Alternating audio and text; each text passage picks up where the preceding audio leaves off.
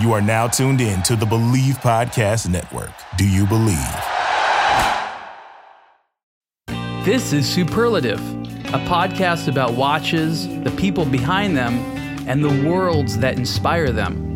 Spending time with the Blog to Watch community and the stories we discover. Let's get started. Hey everyone, Ariel Adams here with the Superlative Podcast. Thank you for joining us today. My guest is Mr. Tim Masso. Tim and I have known each other for a number of years, and Tim Masso is the name that many people associate with Watchbox. He is a watch specialist over there, but he does so much more. Tim, thank you for joining me once again. Hey, it's good to be here. I mean, this is at least, I don't know, round 1 million for us. We've been friends since way back, and it's fun to see where this has gone. It's good to be on a Superlative podcast. I hope I can live up to that billing. Well, you know, I think what I love about the term superlative in terms of it being a podcast name, outside of the fact that you see it on the dial of, Rolex watches, is that it really means striving for the best. And one of the common themes amongst everyone in the watch industry in their own way is they're always aiming for the best, to learn about the best, to make the best, to own the best, to design the best. But haven't you seen that that's sort of an ongoing trend in the world of watches?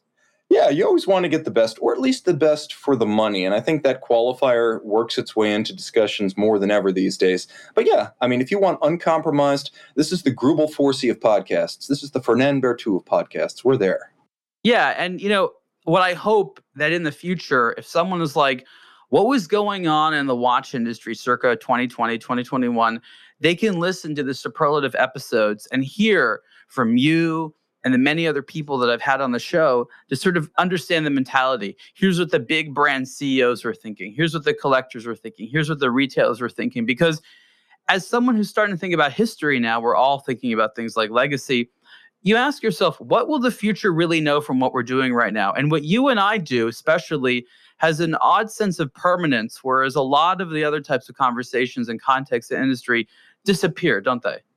Yeah, I would say, especially with a blog to watch, it's been indexing since I was still working in mortgage-backed securities when it was a blog to read. I remember you reflected at one point on writing, it might have been 2,000, 2,500 articles, and I was just thinking, my God, what a legacy. And now I've got about 7,000 watch videos out in the world, and I realize I've got a little piece of that. It's a good feeling, but yeah, it's an ongoing project. It's not done yet. We just hit, a couple months ago, 10,000 articles published on the site. I just hit my 5,000th. I can't say that without lisping. I mean, try to say 5,000th without your tongue turning upside down. Article on a blog to watch, not considering the ones elsewhere. And now I'm starting to worry that no one in the future will actually take the time to read it all to figure out who Ariel Adams was.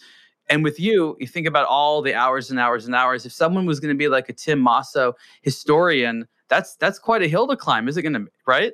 Well, I hope so. I'd prefer to think of it that way than to think I'm the YouTube equivalent of junk mail for horological intent. That's probably the way I'd like to look at it. And the nice thing about the internet is it can work for you, work against you. If you have a bad date, there are review sites where that's going to live forever. But if you made all those videos, a little piece of you is going to outlive you in some way, and it's kind of fun. But it's also important to create a database for the community. It's not so much about me. I feel like even if you are the Lange Boutique in Dresden and you were trying to sell a watch competitively against some Watchbox used watch, you're still going to open up my video and learn your stuff from that video. I take a lot of pride in that. We've been responsible for teaching literally a countless number of individuals around the world how to think about watches, what to like, how to talk about them. And I feel that that's so important because without the sort of context that we offer, people just like watches mostly on a superficial basis. We've learned that to become as nerdy as we are in this area requires a very special personality, a lot of time. Without people like us, I really feel that the majority of consumers would have no idea how to navigate this space. Oh, I definitely feel it, especially with some of what you've written in the past. I met Audrey Raffi the other day, so the daughter of Pascal Raffi, and I'm sitting there, and she's showing me the watches at Watch Time New York, and I'm thinking, I remember Ariel called this artistic density about 7 years ago when describing Bovet watches, and that's exactly what it is. Also, frankly, and it's become more relevant with time, you once said never pay over list price for a watch, and I can't think of a year, this being the worst yet, in which that advice has not held just about anyone in the best of standing. Never pay over list for a watch. And that's coming from a guy who sells a lot of used watches over list. So let's talk about that, because that's sort of an interesting place for you to be. You and I fundamentally agree on this, yet there are market forces more powerful than us because they're selling to people who are not strict watch lovers, who are being, we'll just say, opportunistic. That's what people who are selling things do. They will do it when they can. And we're in a situation right now where there are market forces which made it more difficult to collect. So I guess the point I'm trying to make is you and I, in our own way, have tried to give people a guide of how to avoid the BS, spending too much. We're like, if you want to get the most horological satisfaction, listen to us and we'll tell you how to do it in the most accessible way. Yeah, without a doubt. I think right now cars are a great example. Prices for collectibles are going nuts. Things that weren't collectible now are. And I was looking at all these high-end cars, like Ferrari 328, Aston Martin Vanquish, work service 6-speed conversion. And you'd have to give away in the past. Yeah. And I'm looking at the price of these things where I'm like, oh my God, even with the Manumatic transmission, the Vanquish is an $85,000 car now. I'm like, you know what? I'm getting a C5 Corvette, dedicated sports car platform, hydroform frame rails, transaxle layout, 50-50 weight distribution, tons of power, fix it with a screwdriver, parts from any corner of America, any time of the year, easy. And I spent $21,000 on a C5 Corvette, and I'm having as much fun driving it as if I bought one of those 6-speed Vanquish conversions or a Magnum PI Ferrari, and I don't regret it. And that's what I'm trying to help people accomplish with watches. Okay, do you have to pay $120,000 for a Patek 5980? No. If you're not going to be satisfied with anything else, well, then I guess buy it as opposed to buying something else, then buying it in the end. Please, let me at least explain to you what you can get if you buy like last year's Parmigiani Tondograph GT. Just let me explain it to you, and then you can decide whether you're even interested. But don't push the trigger or push the button, pull the trigger until you know what you could have for a fraction of the money. And I'm talking like 17 grand here. So here's the problem. Here's the problem. You and I have experienced this many times, and it's interesting. We'll be in this situation. You've been there many times. I've been there, of course. And the look on the person's face who says they want the Patek or whatever is not, I can't wait to wear this and appreciate it. It's, I can't wait to show this off. I can't wait for some other individual to feel envy or jealousy or approval or what it is. It's very rarely a personal thing they're doing. It's like there's no way we can persuade them that there's anything else that'll appeal to that person they want to impress. And I feel that that's oftentimes what they're trying to do. They're not trying to enjoy it for the same reasons we are. Yeah, if you'd asked me 5 years ago, what is the most toxic influence in the watch collector community, I would have probably thought about that for a moment and then said, without a doubt, it's auctions. Because I saw auctions as doing very little except to inflate a small number of watches to ridiculous heights. And, sometimes, as with the Heuer boom of like 2015, the old Heuers, people who looked at the value of Rolex and Patek and all these high-end vintage watches going up got involved in something they didn't understand, and they all got burned. And as for the people who would have enjoyed those old Rolex and Pateks and APs at reasonable, used watch prices, now they're priced out of the market. And it added a pomp and a circumstance and a grandeur that was unjustified because auction houses, profiting off the prominence of big-time sales, were dragging up the price of everything. It was like the late 80s with Ferraris. Ferraris rose, and then that pulled up Jaguars and Maseratis, and then Triumphs and Sunbeams. And before you knew it, everyone was paying way too much for everything just because of what was happening on the auction scene with some marquee pieces. And that was the worst thing in the watch collector community for like 5 years ago, without a doubt. Let me just sort of pat myself on the back here really quick, because when Tim Masso says something is toxic, it holds weight. And yourself that I have been writing about the negative elements of auction houses for a very long time now. And I feel that for most of that time, I was the only one questioning whether or not they were good for the watch industry.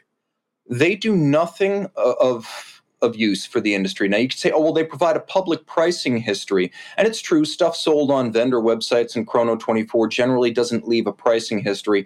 But auctions make pricing distortions permanent by taking exceptional prices and making them the reference point for so many different models and brands, when in fact they should be looked at as extremes not to be repeated. But yeah, you were ahead of that. You were absolutely on top of that. And I guess where I've sort of evolved on this issue is that I now view social media as the worst thing going on, because all of the posturing, all of the primping, everything you mentioned about the guy who's waiting to get that Patek, not because he loves it for what it is, but because he wants to show it off, he's showing it off on social media. And he's fitting into a cut cookie that is essentially laid out for him by someone else. It's not like someone saying, you know what, I'm going to get a Patek Philippe Neptune and blow the world's mind with how cool it looks on my Instagram. Now, that would be thinking outside the box. He's like, oh my God, the 5711 green dial, I've got to pay $300,000 for it and then make sure people know I did. And that's the worst thing going on in the watch space today. Yeah, and look, I mean, we could dissect those things in a ton of ways. We could have a 6-hour conversation about that. I desperately don't want to like spend the entire conversation on that because it's such a deep topic, and maybe we'll have to revisit that. I think what's important to say when we say toxic, when we use all these terms, what is the problem we're talking about? I'm going to suggest that it's what I call opportunistic pricing. Pricing, when it comes to something like a watch, especially a used product or one that doesn't have an MSRP associated with it, is a very fluid topic. And what you tend to have is someone who has the good wants to sell it for as much money as possible. So when it goes to the internet and you put a price on something, you can put whatever price you want. You want to sell a $50,000 MSRP item for $300,000, no one's going to stop you. And when the consumer sees that published price, for whatever reason, seeing that, printed somewhere or digitally, it leaves some type of sense of authority. And so we have a situation where merchants are taking advantage of some weaknesses in the human condition, and they're creating a situation where things are ambitiously priced as opposed to market priced. It's, can we get away with charging this amount versus this is what the market says the commodity is valued at. And most consumers take these sort of printed, prices and statistics and things like that very, very seriously, when I hope most people recognize a lot of these things are highly arbitrary and need to be dissected. Yeah, I mean, it's certainly that. I'll be honest, as a vendor, we sell a lot of these watches that are exceptionally expensive. We've sold the $30,000 Rolex Submariner and the $40,000 Rolex Daytona and the $100,000 Patek Philippe Nautilus. I think as a person who works for a vendor who sells this stuff, I try to keep my descriptions of these watches sober and grounded in reality. Let me tell you what you're getting, and then you decide whether it's worth $120,000 to you. At the end of the day, I do believe that social media and auction results drive pricing in the industry, which is why, for example, you can get that $21,500 Parmigiani Tondograph GT for like 17 grand today, because it has no footprint in the auction or social media world. And I really do think that, honestly, at the end of the day, those are the driving forces. The vendors will be opportunistic, but also completely honest. A vendor can't ask 50% above the highest auction price. So it's always difficult to say, is it the chicken or the egg with the auction houses, the vendors, and frankly, the third factor, which is clients themselves and what they're willing to pay. But I do think social media is the biggest driver today. I think that as much as we hate to admit it as watch collectors, the designer factor is the single biggest driver of price and demand.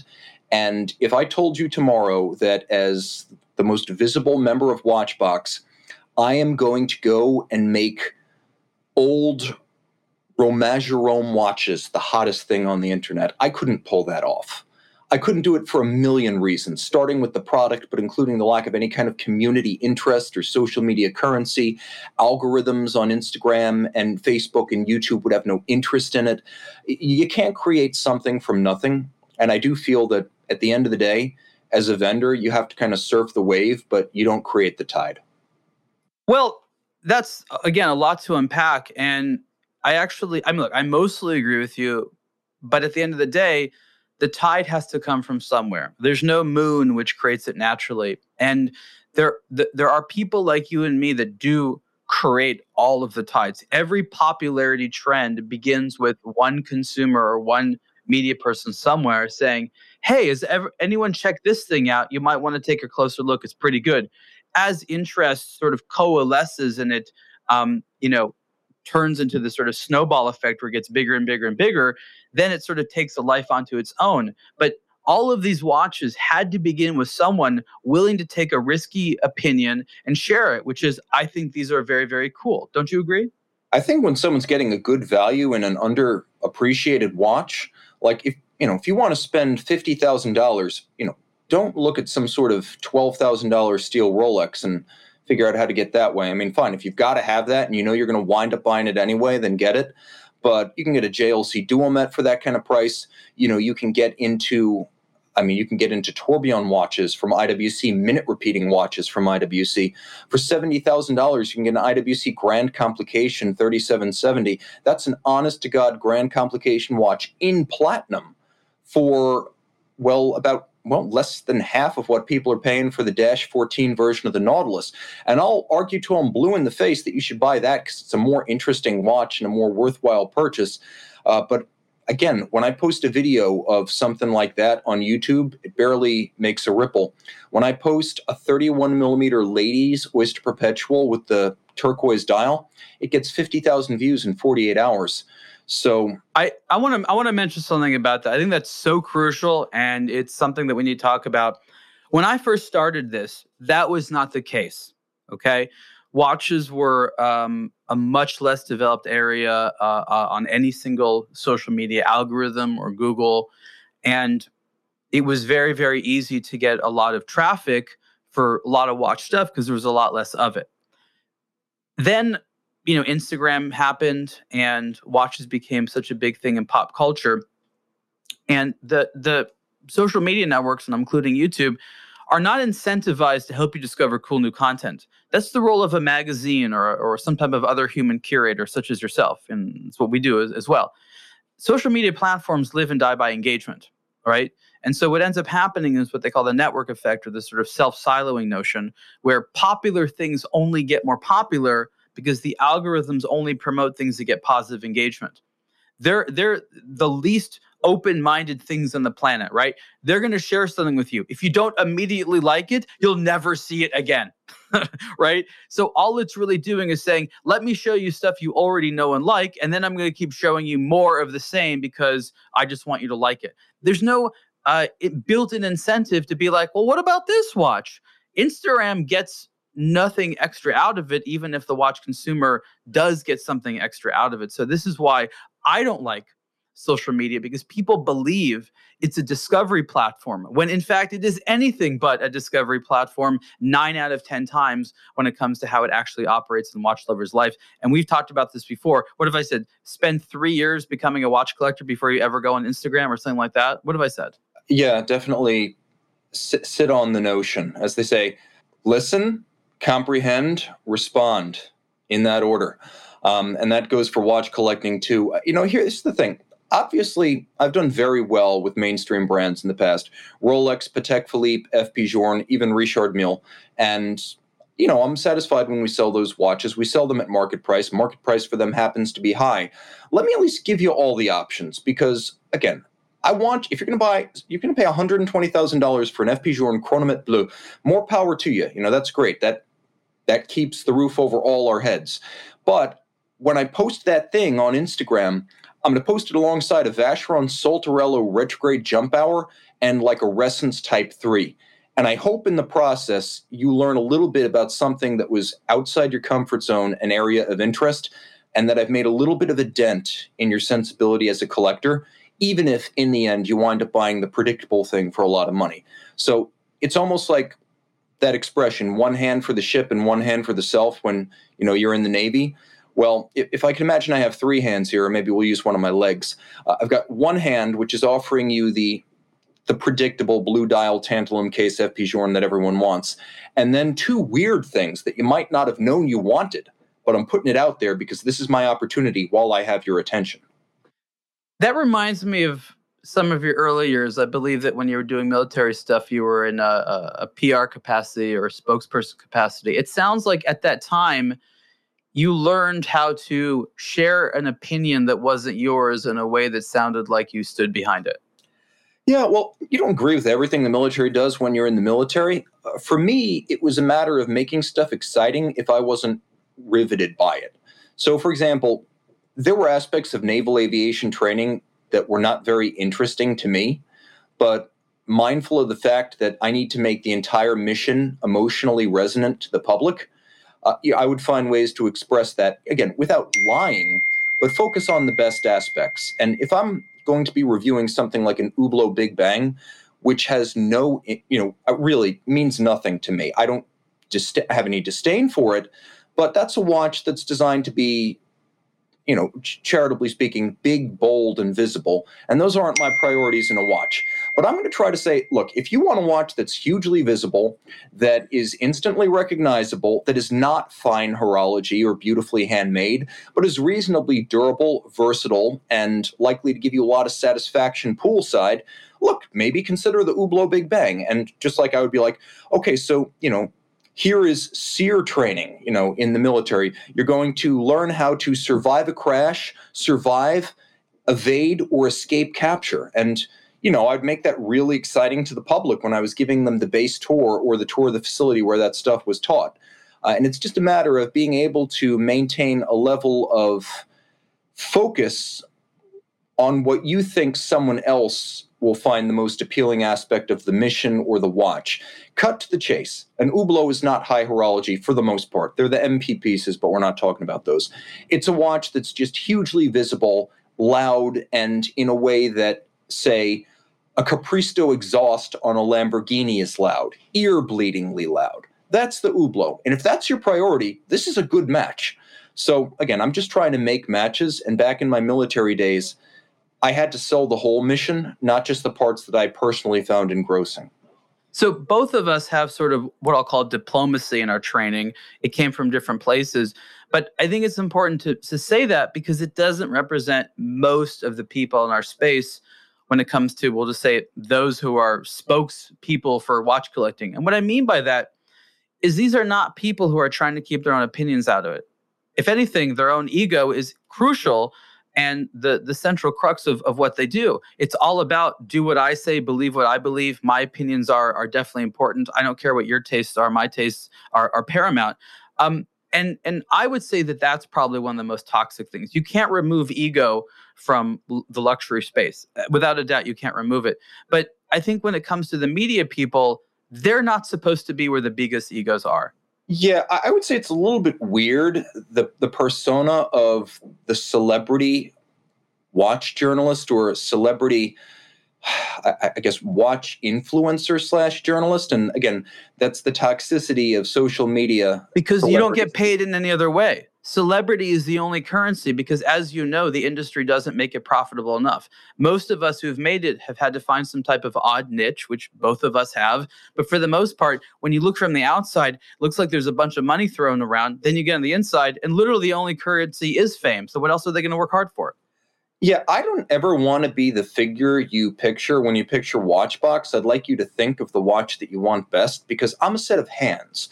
And my introduction for years, since the beginning, has been, hi, I'm Tim, welcome to Watch You Want, and then later, hi, I'm Tim, welcome to Watchbox. I didn't want to be in front of a camera, and I didn't want to be a spokesman, and I didn't want to be an identifiable face. It happened. I'm okay with it. But the core of what I do is always supposed to be education. Let me just give you all the advice you need to make the right choice and not be disappointed. But there seems to be a lot of people who want to be recognized as tastemakers.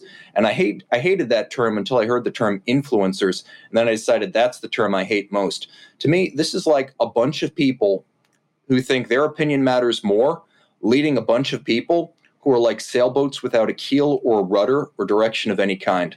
And it's a bad combination that leads to bad matches of people to watches. Well, the way that I refer to influencers, I use the term opinion mercenary that I've said on the show a few times. I'll repeat again, because that's what they are. I have an opinion. It looks like it's what I really feel, but it's for sale. So they are opinion mercenaries. You and I need to be bought over.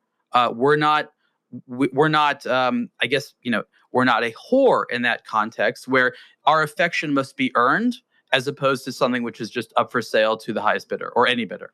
Yeah, I try to stay away from any kind of celebrity. I'm not a fan of it. I try to just stay down to earth and let people know what I believe personally, and then let them make their choice without pushing them in the wrong direction. I don't want someone with a tiny wrist to buy a huge watch and wind up unhappy. I don't want someone who really wants a simple watch to wind up with a monstrously expensive thing he can't afford that threatens his finances. I want at the end of the day to be able to give you advice with integrity so you can make the choice based on your own preferences and hopefully get in touch with them. We're ambassadors for the hobby. That's really what I've always called it. If anything, we're evangelists. We want to go out there and be like, have you heard of the good word of watches? It'll bring you so much joy. We don't care what watch you ultimately end up wearing or what you collect or what you spend. We just want to have more people in the room that care about this like we do. Yeah, absolutely. And it's not about money. I think some of the most fun I've had with some watches has been with like swatches people have given me just as gifts. And I associate great memories and great folks with those watches. And that's an experience anyone can have regardless of budget. It's the fraternity, the hobby, it's the joy of discovery. I think sometimes finding out about watches I know I can't afford, just watching the horizon expand before my eyes and learn about how good, back in like 2014, learn about how incredible Lange und Heine watches are. And I'm like, I never even knew this company existed. Look at the quality of what they're making. Yesterday, I didn't know this was a thing. And every time I discover something new in the hobby, I fall in love with it again. And I think the toughest thing is to bring someone into the hobby and let them know that constant purchases are not necessary to enjoy the fraternity of collectors, the online base of knowledge available to them, and the joy of discovery. And that you can enjoy the watch hobby without a lot of money that way. Thank you for that. That's coincides with so much of what I've said, and I'm glad to hear more opinions on the matter, because there are different ways to enjoy watches, and there's a right way and a wrong way. And I truly feel that all the most important people who've been in watches throughout history have been into it for the intellectual reasons as opposed to the show-off reasons or the insecurity reasons. And so that's the position we advocate for. Because you know what? Ultimately, investing in watches is not a good way to make money. It's actually a very bad way to make money. So that's why we say don't do it. It's not like we're just protective of watches not going high. It's that this is just a bad way to use this product. We're basically trying to say this is the best way to take this weird thing, which is the fact that mechanical watches are still a big deal, and enjoy it for yourself. And I think a lot of people are trying to advocate self-serving arguments like buy the brand who is paying me to say I like it, or buy a watch from me that you're just ultimately not going to enjoy. We have to distinguish that. And the problem, I think, is that we're in the era of misinformation. This industry is so caveat emptor, buyer beware. It's so much is like you have to know what you're doing or you can get screwed. Yeah, a couple years back, and it was revealing. It was the day we went to Little Tokyo for dinner back at Watch Time LA in 2019. Right. I was speaking to the CEO of Moritz Grossmann, and I was telling her how much I love their product, and if they were ever on the East Coast and they had some watches on hand, I'd be happy to shoot some YouTube videos of them just to get the word out. And the first question out of her mouth was, "And how much would this cost?" I'm like, "Wouldn't cost anything. I like your watches. I think they're cool."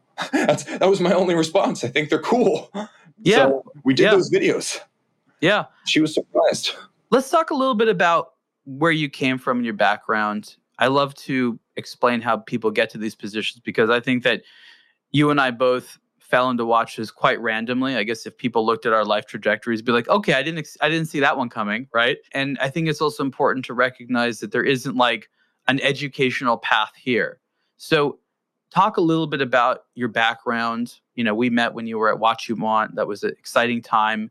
And now you're kind of a big deal at Watchbox, living in Philadelphia. So tell the Tim Masso origin story. Well, the Tim Masso origin story is that I left college thinking that I was going to be a lawyer. And so for 3 years out of college, starting in 2006, I worked as a paralegal in a company called Cadwalader that specialized in mortgage-backed securities, residential and commercial. And that was right around the time that exact thing blew up the world. So I was kind of recoiling in horror from what I'd been doing for those 3 years. And I decided, I'm going to try to do something that's a little bit less driven by, I guess, money and power and the pursuit of those. So I joined the Navy, and I spent 4 years in public affairs. And, people would always ask me in the Navy, like, what are you doing here? because in my background educationally and historically, it wasn't like why would they say that? No, seriously, like why would they say that? Because I didn't have like a degree from a state school. I hadn't come up from the enlisted ranks. I came from an area of the country that didn't send a lot of people to the military on Long Island. There were a lot of folks from the South and the Midwest. Just a million different things. My background, the way I spoke, the way I acted, it didn't fit. I clearly wasn't cut from the same cloth in a way that was obvious and obviously a match for the military. But I loved my time in the military because I worked in public affairs and as a communications conduit between naval aviation and the general public, I found something that I loved doing. I ran the base newspaper. I wrote for aviation publications on topics in naval aviation. I led tours for television and movie producers who wanted to create shows and movies about naval aviation. I would give them the rundown on what we were doing, take them through the training, cover milestones in training, aircraft coming on board. Is this what took you to Florida? Yeah, well, no, it's funny because that took me to the panhandle of Florida. When I was done with the military in 2013, I moved back to New York, where I was originally from, and I was sitting at a Toyota in Manhasset getting my car serviced, and I saw an ad on a vendor blog looking for a blogger. And at that time, I was doing a lot of website copy. I'd just gotten out of the Navy, and I thought, okay, watches are a hobby. It's something I love. I'm real close to one of the big watch markets in the country in New York City. Let me take 6 months and see if I can make money in this space. And if that doesn't work, So what year was this? That was 2013. I'm like, I'll get a sensible job if this doesn't work out. I've got good credentials and whatnot. And I respond to an ad on a vendor blog looking for a blogger. And that vendor was Watch You Want out of Hollywood, Florida. And so I sent them an email. I copyright for 47th Street Vendors, which is, I don't want to call it, it's not slumming, but 47th Street watch trade doesn't have a great reputation for a reason. And I was just... They need good writers, in other words. Yeah, they need an advocate, someone who can write a very persuasive copy for a watch that's been polished way too many times. And so that's sort of where I was. I'm like, okay, this is what I'm doing now. Do you want me to come and work for you? And so they said, well, submit an article. So I wrote an article. They gave me 2 weeks to write it. I sent it back to them the same day. And apparently that impressed them enough that I came down for an interview. And I met O.J. Watley, who is the founder, and Shannon Beck, who was the president. And it took us about, 48 hours to figure out that this was a good match. And then I moved down to South Florida, which is very different from the Panhandle. Oh, yeah. From New York. And I spent those 3 years in Hollywood, just north of Miami and just south of Fort Lauderdale, working for Watch You Want. Initially, the idea was that I would write their blog and I would be a ghostwriter for OJ if he wanted to publish or something along those lines. And I told them, well, look, you haven't had this stuff up for 10 years. You look at the reference publications online in the watch space, and you're never going to match them. You're never going to be on the first or even second page of Google. Nobody cares what's on a vendor blog. It's self-serving, obscure, and irrelevant. So let me try something that not a lot of people are doing well right now. Let me create a YouTube channel that's just reviews. Not my face, not personalities, not my full name. Let me just try to post the stuff to a YouTube channel as fast as you add it to inventory and make that our, let's live and die by that, because it's a newer space and there aren't as many established players. And I think it might wind up more relevant, especially for mobile applications. And to their credit, they gave me the flexibility to do that. I shot my first 800 videos with an iPhone 5. I still have it as a keepsake.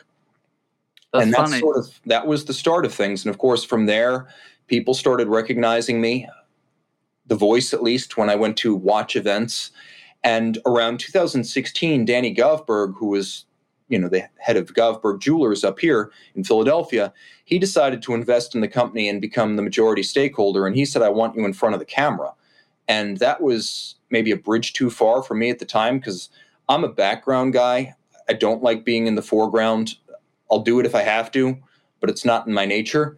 But I did it because he wanted it. And, he was Danny Govberg. We were like this nothing vendor from Florida, and he was a big deal in the industry. And, he still is. He's on the GPHG jury this year. But I built a studio from remanufactured stuff that I got online, and I started streaming to YouTube. And eventually there was the investment from Singapore that created Watchbox out of the remnants of Govberg and Watch You Want. The new company was Watchbox, which would focus on used watches. And all of a sudden there was a lot more money for studios and production and an editing team. And I got an iPhone 11 and all sorts of stuff changes. And I know that sounds like a watershed moment. You got an iPhone 11, all this changes, and you got an iPhone 11. You mentioned that? Yeah, because I shot another 2,000 videos on that camera. Fortunes were made off of that camera. And well, you are sentimental with items. You are proud of owning things for longer than most other people would. Yeah, I will wear out my phones, my shoes, my glasses. And I've had the one watch since 2018, and people say, I can't imagine how you do what you do with just one watch. And I'm like, I get to enjoy the watch community and hobby without buying them all. So, you and I have very different kind of approaches in that regard. But yeah, I tend to wear stuff till it falls apart. And well, Tim, I'm building up inventory for a museum at some point. That's my ultimate goal. Someday, Christie's will auction off the Ariel Adams collection. And I can only guess what watch will be on the cover, but it'll be a landmark event. Have you visited the gift store for watch lovers? It's called the Blog to Watch store, and we carry art, apparel, and accessories for today's timepiece enthusiasts. Buy your wristwatches elsewhere and celebrate the watch collecting hobby with high-quality original products at the Blog to Watch store. Right now, the Blog to Watch store features a line of t-shirts inspired by iconic timepieces and designed by the collecting experts at the Blog to Watch. Made from 100% premium cotton, our soft, fitted t-shirts are stylish, fun, and models like our iconic diver dial even have a glow-in-the-dark face. The Blog to Watch store carries bespoke yet affordable products, which the Blog to Watch editorial team wanted for themselves as the first customers. Visit the website to see what is available right now, and we ship internationally with new products coming all the time. Check it out by logging on to store.ablogtowatch.com. That's store.ablogtowatch.com. No, that's the thing. Like I said, museum. I'm not kidding. I've been thinking about this. Where do you ultimately go with all this? And it's to create a museum. Isn't the best thing for us as sort of an aspiration where we go with this to basically be running an American museum on watches? Not about American watches, but like watches are the type of thing that needs a lot more coverage from an academic perspective. Just the last 20 years alone needs a whole department somewhere. It Absolutely. starts with museums. Are we not the natural people to sort of run museums? Of course, they could have events and brands could help support them, but these need to be nonprofits or for-profits that, there could be one in LA, New York. It's just, it's like they have all these fashion museums. They have car museums. Why not watch museums? There's enough watches out there. They're great. They help keep everything alive. Everybody would support them. I think that's a great ultimate aim. And we are the natural people to be the curators and managers of such establishments. Yes, I think that's true. I think it's important that a museum always have a perspective. Otherwise, it's just history, and history is stories. But the perspective is the framework that makes it intelligible and gives you a way to understand it. And it's true that from an American standpoint, most of the watches come from overseas, but the contours of American watch culture are very different than watch culture in Singapore or Europe or Hong Kong. And talking about it from that perspective and documenting it is necessary. Look at the Barnes collection, a very important thing in Philadelphia. We don't have to talk about all the history of it, but this was one human being's collection of art that he liked, that he acquired, and it was good enough that you could base an entire museum around it.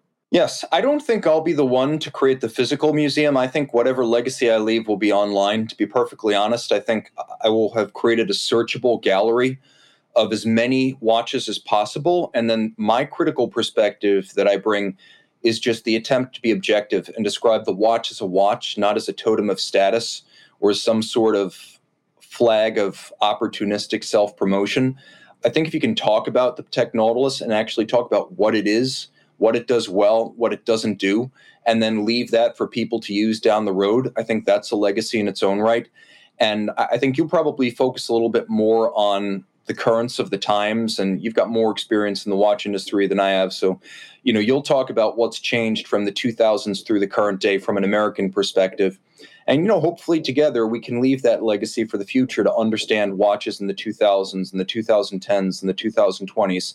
And it'll be from very different perspectives. And you'll be a little bit more physical in the written word, and I'll probably be video and the spoken word. So here's where I think your role should be. You should be like what I call the database king. There's going to be a lot of media, your videos, my videos, photography, articles, all kinds of stuff like that. It requires a formal strategy about how to index it, how to search it, how to promote it, and things like that. You have more than mindset for something like that, whereas you first have to organize all your own media, but then you realized for a real snapshot of the era, it has to include a bunch of other stuff as well. So you'll start to acquire, for, again, academic purposes, you license it for that reason, basically as much of the data from this time period. Because I do believe that we live in a period that's going to end. The luxury watch industry is going to continue, but I think the independent, as we know it, this sort of small manufacturers, I think in the next 20 years, it's going to go back to being mostly big brands. And the little guy is not going to be able to work out because, again, remember, the industrial base you have right now is still left over from the pre-quartz crisis. And when those people die out and the global volumes of fashion watches are going to stabilize at very little, there's only going to be enough manufacturing capacity for a real luxury market. I'm just saying like my 20-year predictions. Okay, I'm going to maybe cut a little bit against that because I think you're going to see a lot of fractional stakes. FP Journe is 20% owned by Chanel, so is Romain Gaultier. Richemont has a small stake in Greubel Forsey. I think that's sort of the future of a lot of the independents that'll survive. But then they're no longer independent, is the point. Yeah, well, they're quasi-independent. Like, I don't think anyone would compare FP Journe to, say, Roger Dubuis in terms of how they're run or structured. Now, but again, we don't know what that's going to be. The point is that there's fringes of extra capacity. And that extra capacity can go to art and small production and creativity and all kinds of cool stuff. And that exists for a moment of time because a lot of it is still left. I'm just saying that extra capacity is going to be efficiencyed out to the point where this era for about 30, 40-year period, they'll be like, all this crazy stuff was made and it wasn't there before and it sort of wasn't there after. It'll be sort of its own contained thing, like an art, like the Impressionist era or something like that. Yeah, it's certainly possible. I mean, I would say that if you want to talk about these weird discontinuous legacies, you're also going to see a lot of it from big brands. From roughly 2008 to 2018, Cartier was really taken with this idea that they would be an ultra haute de gamme brand. And there was this endless annual avalanche of these super high mech Cartier complications from Carole Forestier and her team. And then right around 2015, they came to some sort of epiphany and they realized this is wrong for the brand. We sell like the $5,000 to $15,000 watch, and they just recoiled from it. So people in the future looking at these insane multi-complications are going to be like, hey, remember when Cartier made like a flying tourbillon minute repeater?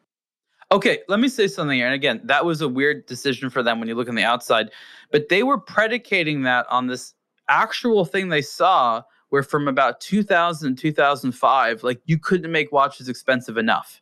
There was 3, 4 tourbillon. Yeah, I know. Yeah. There was the BRIC countries in the Middle East and stuff like that, and China was just buying up all this crazy stuff. A lot of it was for grafting purposes and bribery and illegitimate money. But at the end of the day, there was like this endless market. Like you said, you couldn't put enough tourbillons in it. And so for them, they're like, Cartier is super popular. Crazy high-end watches are selling. That makes so much sense for us to do. And so it did actually make sense if that wave was going to continue. But of course, these waves never do. Well, we always see a culling of trends eventually. Two-tone ran its course. How dare you? How dare you? Two-tone is here forever. I know. It's uniquely dear to your heart. It'll always survive, at least in some, let's call it a well-loved niche.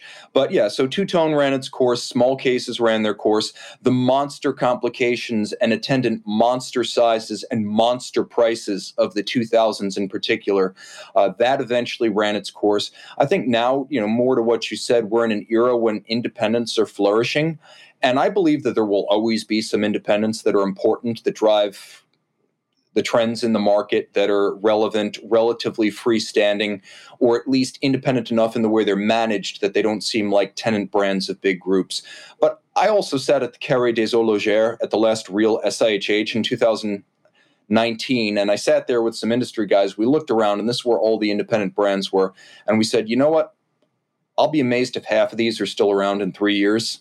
And frankly, I sort of stand by that. Even with COVID, I feel like there are a lot of independents that are in a lot of trouble financially, and that hasn't bubbled to the surface yet.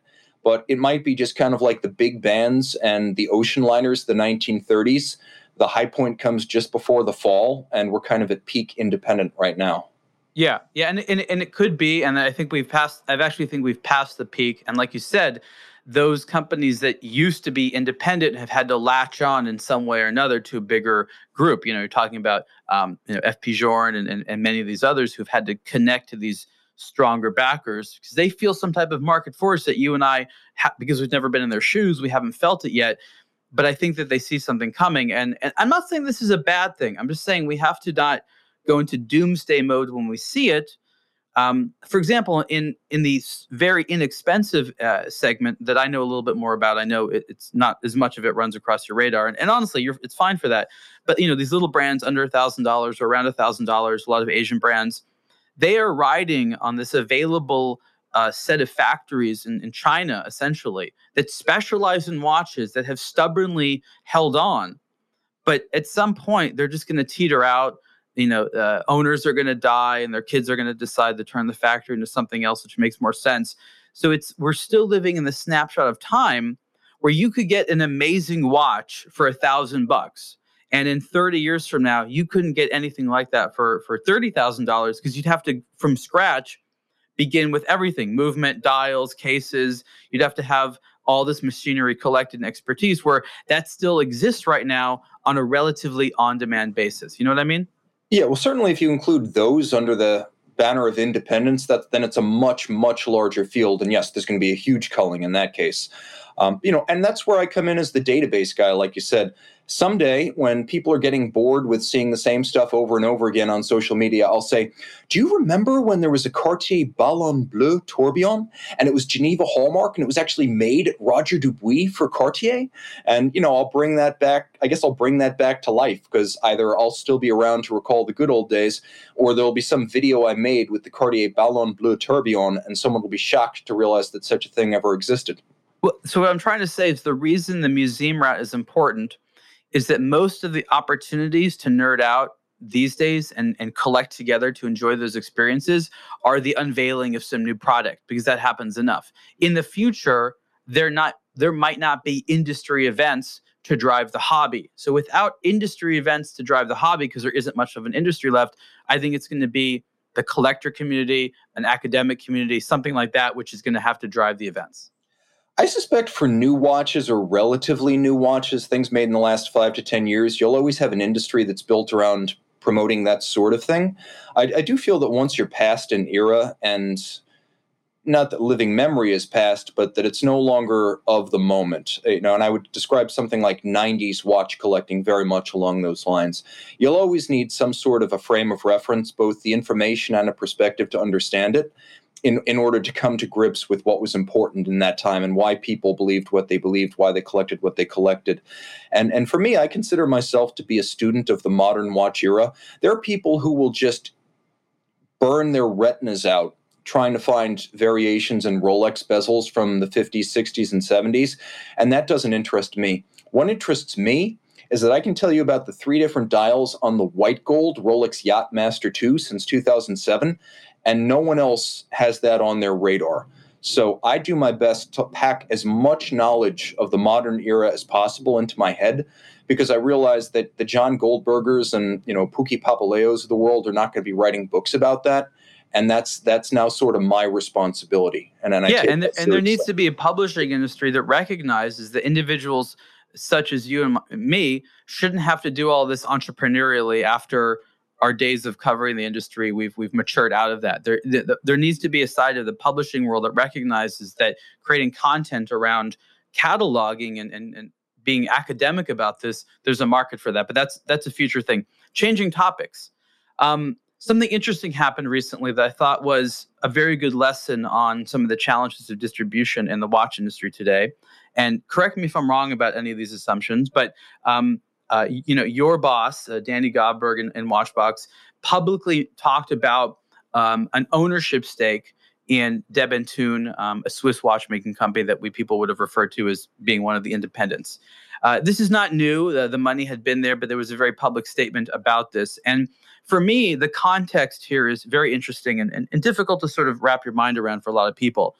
The watch industry in the United States has Americans that invest in the marketing and promotion of a brand, i.e., market creation here in America, and they'll make a product popular, they'll get more units in, they'll increase the profitability.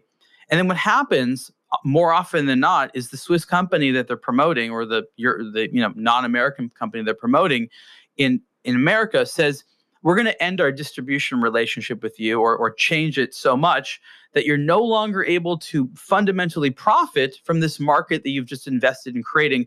We're going to take it away from you now. So there's been this weird side effect of it where American distributors and stores are saying, we don't want to promote your brand because we're afraid you're just going to take it away from us. One option we have around that is we own part of your brand. Therefore, you can't make that decision without our approval, which has worked in a limited circumstance and seems to be a favored model now. So how much am I getting right or wrong from your different perspective? And how big of a deal do you think it is that in America, retailers are afraid to build up brands because the brands will just try to sell around them if they hit any measure of success? Well, I think the main difference between what happened there with De Bethune and some of the other scenarios you mentioned where brands are taking control of their own distribution, usually wrenching it away from like mom and pop or small scale distributors. What happened with Watchbox was that Watchbox had never sold new De Bethune watches, so we never had access to new watches via a distributor or a distribution agreement. It just wasn't on the table. Right. So we would always just, we could just say, we're selling your watches and we got them used and you can't do anything about it. Whereas with like a shop in America that's working through a distributor to sell new De Bethune watches, they have a very different relationship because they were officially, in a way, affiliated with the factory as an AD. We were never that. You saw long-term appeal. You said, this is a watch that we feel we can stand behind because people are going to want to buy it and versions of it for years to come. Well, what we said was that we liked them as used watches, and we'd like them a whole lot more if we had access to the latest catalog. So I would say realistically, this isn't a lot like what you'll see with FP Journe, where for the most part, they're just going to be taking away dealership agreements with vendors and, going kind of vertical and selling through their own doors. This is just an equity stake in a company that has a lot of potential.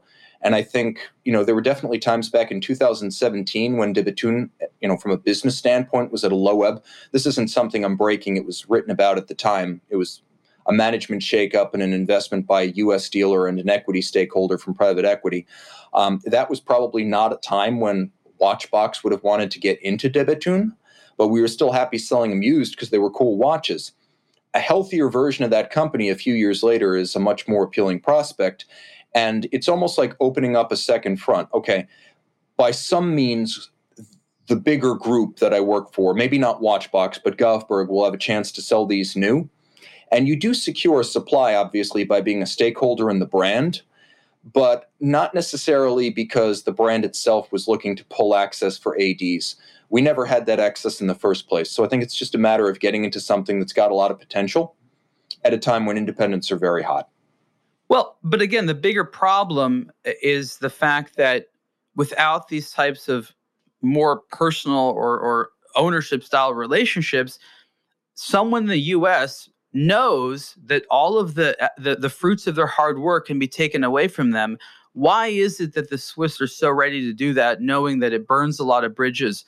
Are they so motivated about money? Is there an inherent conflict of interest? Why can't the Swiss and Americans work hand in hand and share? Why does that seem to be so elusive? Well, it's money. Look at brands that have taken full control of their own distribution in the last few years. And let me just be clear, this is not something that's unique to independents. You've seen Swatch close a lot of doors and a lot of vendors. You've seen AP, which makes its 50 to 60,000 watches a year close a lot of vendors. You've seen Breitling, which when it was bought by Equity in 2017 was one of very few large brands globally that did not control its distribution in major markets. And all of these companies are looking to take control of distribution, first by owning the distributor in the nation, like Breitling in the US now distributes its own watches as opposed to working through a middleman who will then sell those watches to dealers. Whereas with AP, you're not seeing them take control of their own distribution so much as you're seeing them literally pull away dealerships and just insist on selling everything through their own stores. So we're seeing a couple of different levels of the Swiss pulling away access. Sometimes it's taking a regional distributor's right to distribute, within his country or his geographic region. And sometimes it's literally pulling the retail opportunity away from a specific authorized dealer. And I think the only reason you do that is because you think that you can make more money, either because with something like Breitling, you're going to sell those, if circa 2017, when the Schneider family was getting out of the company, they would sell the watch at some discounted price to a distributor who would then add a little bit of a markup and sell that watch to an authorized dealer. And then that authorized dealer would be the one to realize the list price, the retail price. So Georges Kern at Breitling, he said, well, look, why should we give up any margin to the middleman? Why don't we just sell that watch directly to the authorized dealer and let them sell it at retail? But why should we sell something that we know for a fact is going to be marked up before it gets to the dealer? Whereas with Audemars Piguet, they're saying, okay, why would we sell to the dealer at like a wholesale keystone price, like let's say that's 65%, when we can sell this thing out of our own shop for 100% of price? And it's just, there's literally no other reason. Now, every once in a while, a dealer does something that's just batshit crazy. I'm sorry, I apologize for the swearing, but like trying to sell, I don't know, a Patek Philippe out the back door, and you see that watch in Costco. That should never happen. If you get caught doing that, you should lose your distributorship. If you're trans-shipping Rolexes or selling them on the internet, you should lose your distributorship. But if you're honoring the brand and keeping the faith and getting the watch at a wholesale price, selling it at a retail price, and maintaining the terms of whatever your agreement says, the only reason the brand would pull that watch away from you is so they could sell it themselves for more money. Or in the case of distribution, they could sell it to the retailer for more money. So here's my thoughts. And again, thank you for articulating what they're thinking. And I don't disagree. That is what they're thinking, but I think it's short-sighted for a few reasons. One reason is that there's something they don't always appreciate is lost when they try to cut out the distributor or one of the sort of sellers. These watches do not, in fact, sell themselves. And when they appear to sell themselves, it's only after a lot of momentum has been built up through a lot of effort most of the time. And that without the maintenance of that momentum, after a couple of good years, the natural demand dies and you have to start all over again. And then they wish they had a distributor again. So that's one thing I think is a very real phenomenon that occurs. It's difficult to measure. And second, when you do business in a market in America, you have to pay a tax here. And I don't just mean the like literal sales taxes and things like that. I'm saying there's individuals, employees, men and women all over the country that dedicate their lives to being in this business. Those margins go to their salaries. That's what keeps an infrastructure alive in America. All those margins went to budget to media. All those things that the Swiss were so excited about recapturing has destroyed money that made so much of the American watch market here. Now it is skin and bones compared to what it used to be, because all the money had to stay in Switzerland or go back to Switzerland. So they can sit there and pat themselves on the back for making such a great decision about getting richer, but I believe it's shooting themselves in the foot in long term, and it's stripped away the infrastructure, meaning the money to literally pay for a lot of jobs of watch industry employees in America. Well, yeah, I would agree with that. I would add even a little bit to it that compared to the turnover of dealers and the number of dealers and distributors who get stripped of their access by the brands, compared to that, the amount of turnover is 100-fold. One of the things that sort of disillusioned me with regard to Swiss brands is the sheer amount of turnover of their American staff. People they hire, fire, shuffle, and dispose of with no continuity, institutional memory, or even the slightest communication that they appreciate the human value of these people, the work they've done, the energy they've expended, and the dedication they've shown to these brands. They treat them like refuse. They dispose of them like trash.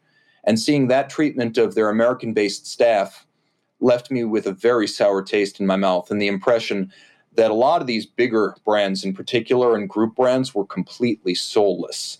So that's one problem, that turnover and lack of regard for their American staff. The other thing is that, frankly, the Swiss just, unless you're talking, there are some people like Edouard Mélin. Like, he went to Wharton, he lived in the United States, he's experienced the culture, he understands how to bridge the gap between the Swiss and the Americans. There are very few Edouard Mélins in that regard. The Swiss don't know how to reach Americans from a marketing standpoint, and it can be very dramatic and awkward at times. Like a few years ago, when I was honored to be asked, I was asked by a Swiss brand to narrate their Only Watch presentation. So each, for Duchenne muscular dystrophy, you have Only Watch, an auction out of Monaco that helps to provide funds for the research to cure this disease.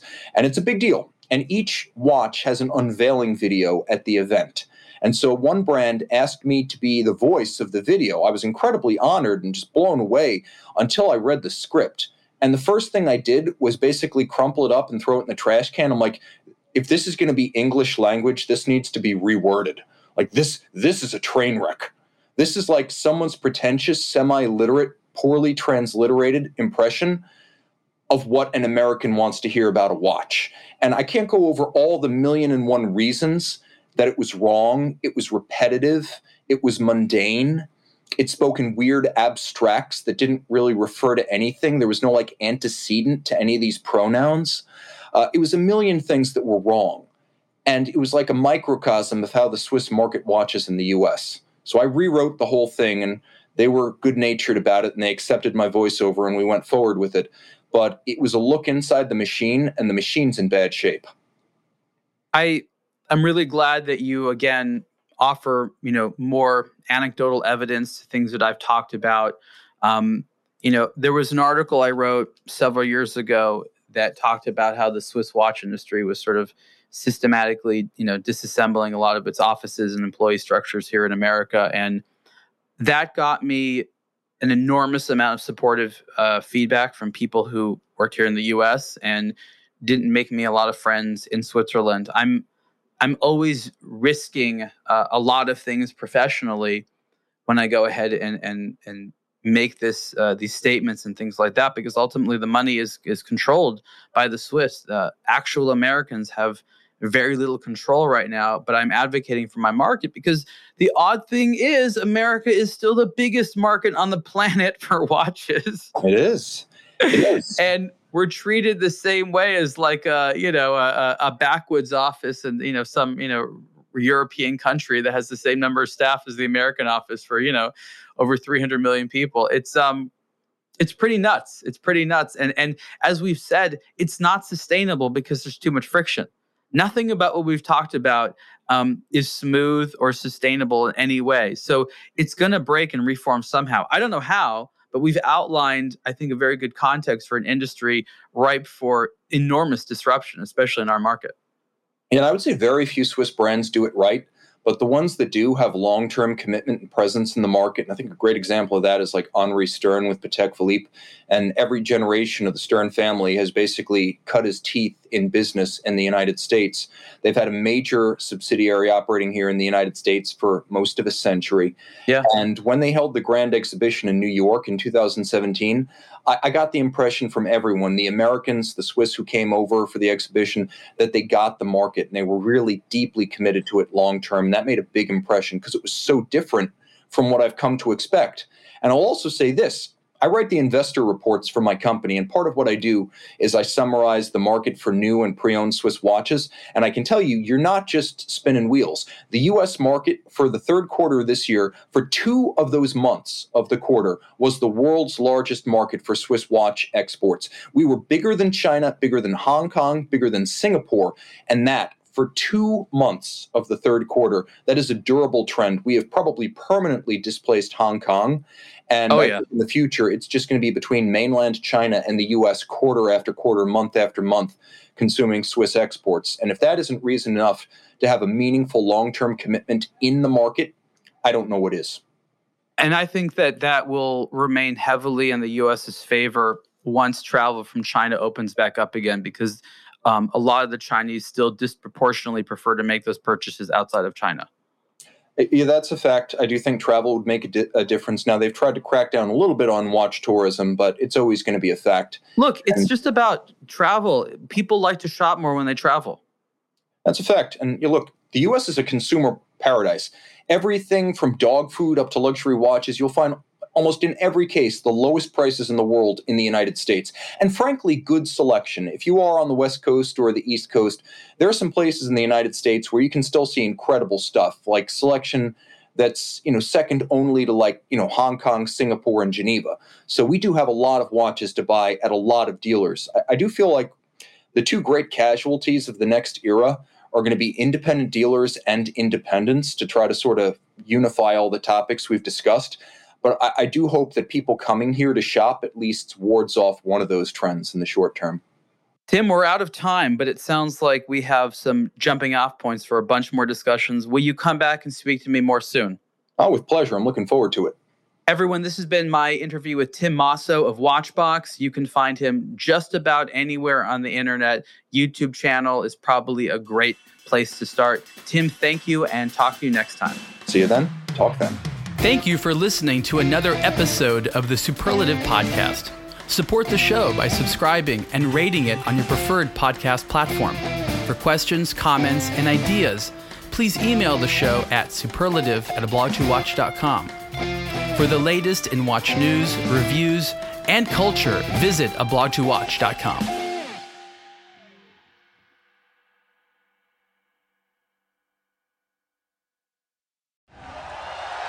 Thank you for listening to the Believe Podcast Network. Do you believe?